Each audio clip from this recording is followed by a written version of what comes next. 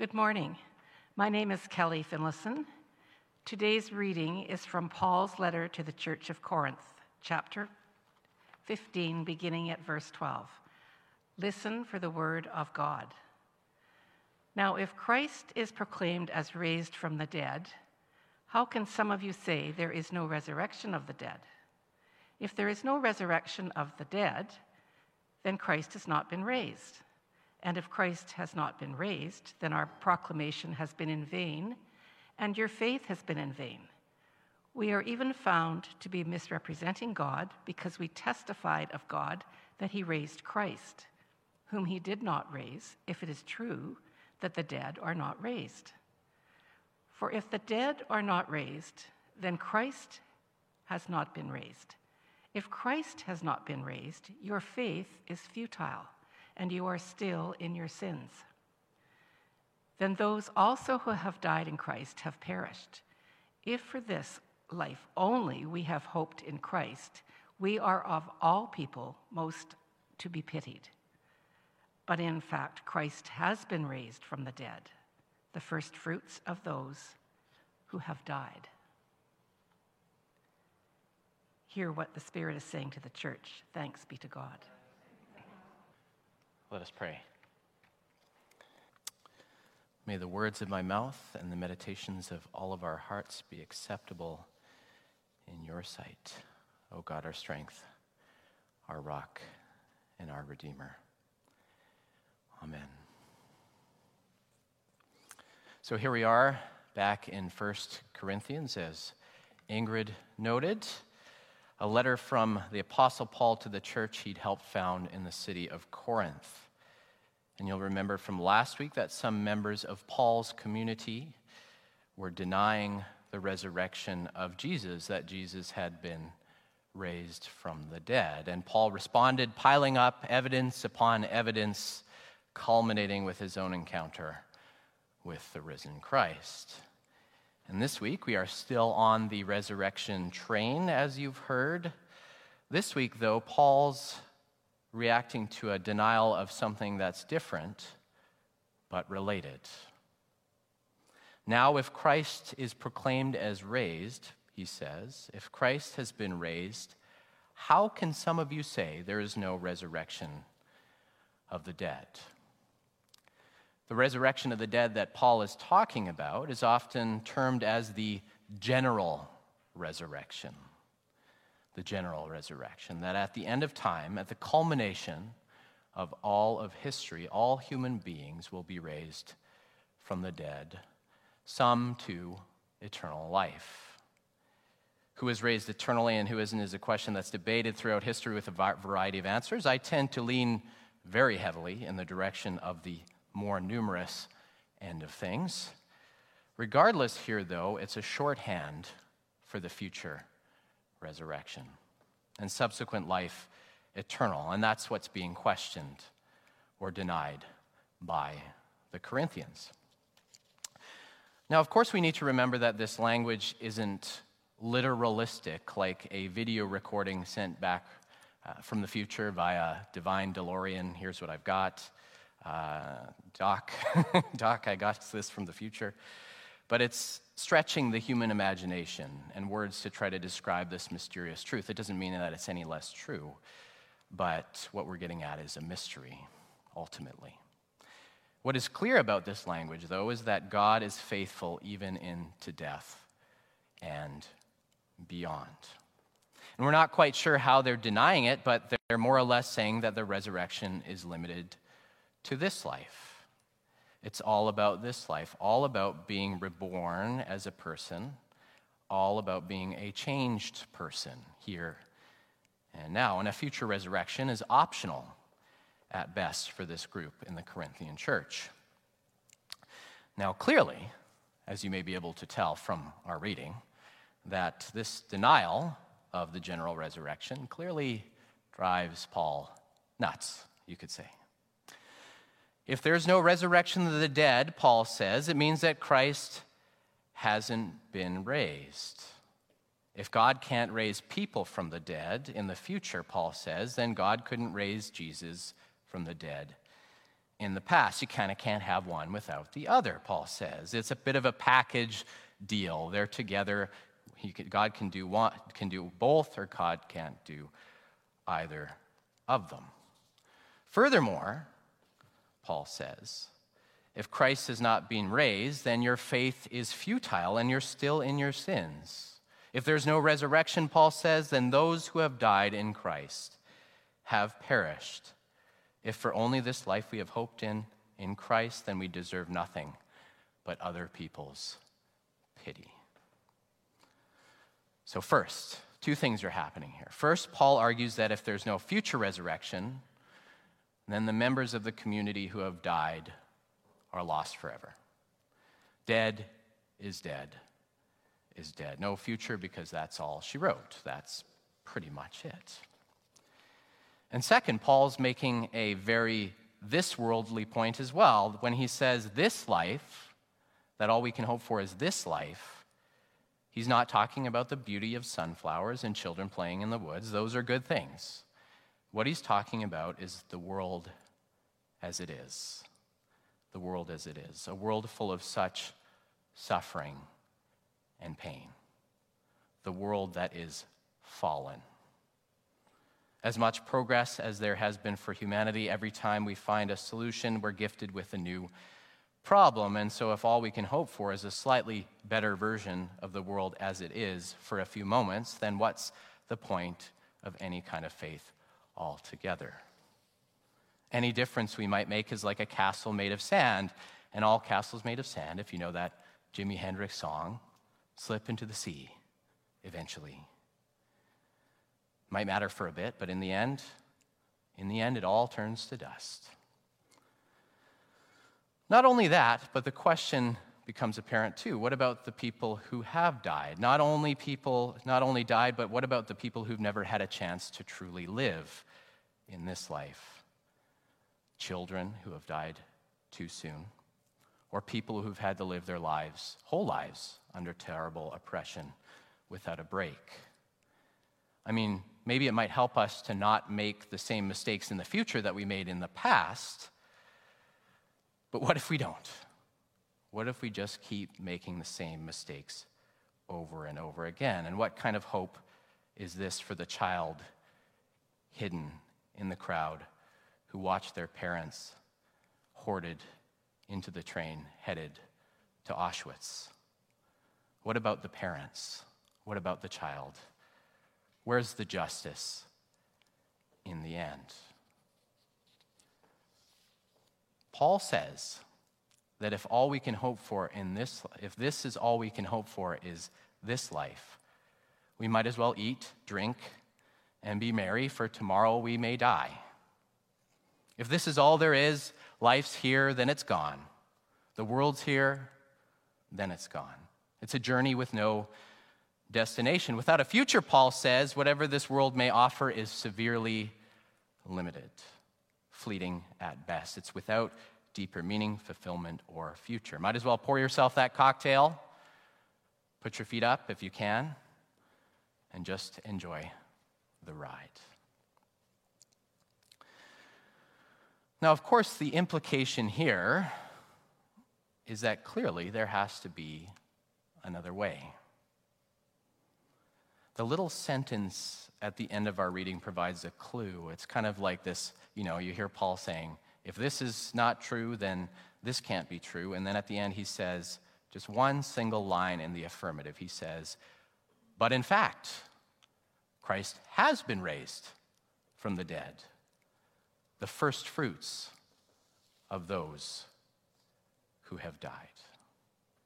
In fact, Christ has been raised from the dead, the first fruits of those who have died. First fruits. The first fruits are the very beginning of a season's harvest. Here Paul's saying that Christ's resurrection is just the beginning. It's the first fruits of a greater crop yield to come. It's the tip of the iceberg. In the life, death, and resurrection of Jesus, we've received a revelation, a call from the future. In him we get a glimpse, a foretaste, a sneak preview, if you will, of the eternal destiny that belongs to all of us. In it, we see that thread running back through billions of years of history and running forward past the horizon of infinity. Christ, the first fruits of those who have died. And I've shared this quote before, but I'm going to quote it again because it's so good. It's been a while, but maybe if you heard it already and you're like, he's reusing material. In his book, Making Sense of Evolution, Darwin, God, and the Drama of Life, the Catholic theologian John Hott writes about the immense suffering, death, and loss that's taken place over the billions of years of history and the process of evolution. So many creatures, great and small, mass extinctions, countless instances of human suffering, war, and abuse. If this is all there is, Hott says flatly, if this is all there is, then history and human life, by extension, has no meaning. Our faith is in vain, as Paul says. But, Hott says, if there's some sort of a consummation, if there's some sort of an end point, if there's some sort of an eternal destiny, then nothing is in vain, because nothing is ultimately lost. And here's the quote. The power of God, he writes, the power of God to redeem all of life from death can be justified not by intellectual effort, but only by trust in the love and fidelity of God made manifest in Jesus Christ. If, as Jesus promised, the hairs of our head are numbered, and if, as the psalmist earlier proclaimed, all our tears flow into God's flask, then somehow every perishing life and every past event is preserved eternally in God. Though all of life comes to an end, Hott says, past, present, and future are all knit together by a love that can't be vanquished by anything, not even death. Meaning that life's not just a series of events, some joyful, some painful, a journey that turns to the dust with the death of the sun. But it's a journey that's heading somewhere. That this life and eternity are intertwined, forever fused into a single cohesive whole. Some of you will know Garrison Keillor. Who knows Garrison Keillor? Any hands up? Some, yes, some, literally, some. A handful of people, some. Keillor became famous for his radio show, Prairie Home Companion. You may also know, this very small sum of you may also know, that a few years ago, Keillor had a major fall from grace that he never quite recovered from. And nonetheless, Keillor's kept up a regular blog. Even when his career imploded, he kept writing about his experiences. And after his fall from grace, Keillor found himself attending church with more regularity than he had in the past. And I've held on to one entry for quite a while that he wrote in response to an Easter Sunday service, and it was titled, "What Happened in Church on Sunday, I Think." What happened in church on Sunday, I think. Church was packed on Easter morning, he says. Brass players up in the choir loft, ladies with big hats, girls in spring dresses. And when the choir and clergy processed up the aisle, the woman singing the censer that was full of, what's a censer full of? Incense, excellent. Censer full of incense. It looked like a drum major leading the team to victory, which is what Easter is about, the triumph over death. Resurrection is not something we Christians talk about in the same way we talk about our plans for summer vacation or retirement, but it is proclaimed on Easter, and the hymns are quite confident with added brass. And the ministers seem to believe in believe in it herself. And so an old writer like me, sitting halfway back and surrounded by good singers, has to think along those lines. It's right there in the Nicene Creed and in Luke's Gospel. The women come to the tomb and find the stone rolled away, and the mysterious strangers say, "Why seek ye the living among the dead?" And then on my way back from communion, the choir struck up a hymn. "I am the bread of life," they sang. "I am the bread of life," with a rocking chorus, "and I will raise them up, and I will raise them up, and I will raise them up on the last day." And as the congregation sang, a few people stood, and some of them, they even raised their hands in the air. A charismatic touch among Anglicans. Unusual. And then more people stood, and I stood, and I raised my right hand. I raised my right hand. I closed my eyes, and I imagined my long-gone parents and brother. I imagined my grandson and my aunts and my uncles. And I imagined them rising from the dead and coming into radiant glory. And then I was weeping, and my mouth got rubbery, and I couldn't form the consonants. I stayed for the benedictions, slided out the side door onto Amsterdam Avenue, and headed home. That's what I go to church for, Keeler says. To be surprised by faith and to fall apart. Without the resurrection, he says, Anglicans would just be a wonderful club of very nice people with excellent taste in music and literature. But when it hits you what you've actually subscribed to, it blows the top of your head off. When it hits you what you've actually subscribed to, it blows the top of your head right off. And really, what Keeler here is describing is the promise of the gospel. That in the life, death, and resurrection of Jesus, we have beheld the love at the heart of all things. A love that is so great, so powerful, so overwhelming, that death cannot and will not ever shake us or anything from its grasp. Children, uncles, grandchildren, spouses, brothers, sisters, or friends. Without it, as Keeler says, we have nothing but a wonderful club of very nice people with excellent taste in music and literature. With it, though, we have absolutely everything. It's not the easiest thing to believe this is true.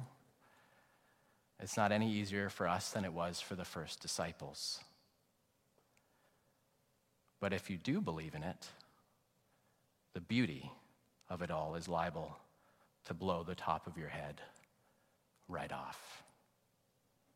It's liable to change everything for you here and now and forever.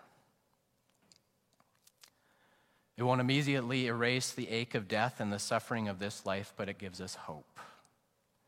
It gives us hope because it says that every single moment, every single action, every single relationship matters in the end because it's part of the greater story of God's grace.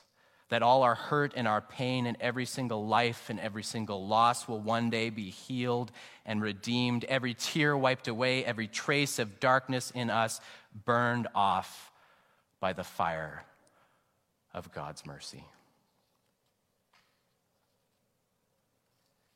If Christ has been raised, he is the first fruits of those who have died. And that means us.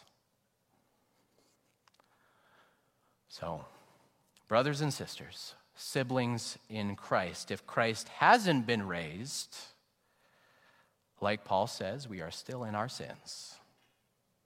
If Christ hasn't been raised, then those who have died have perished forever. If Christ hasn't been raised, then this world as it is all we could ever hope for.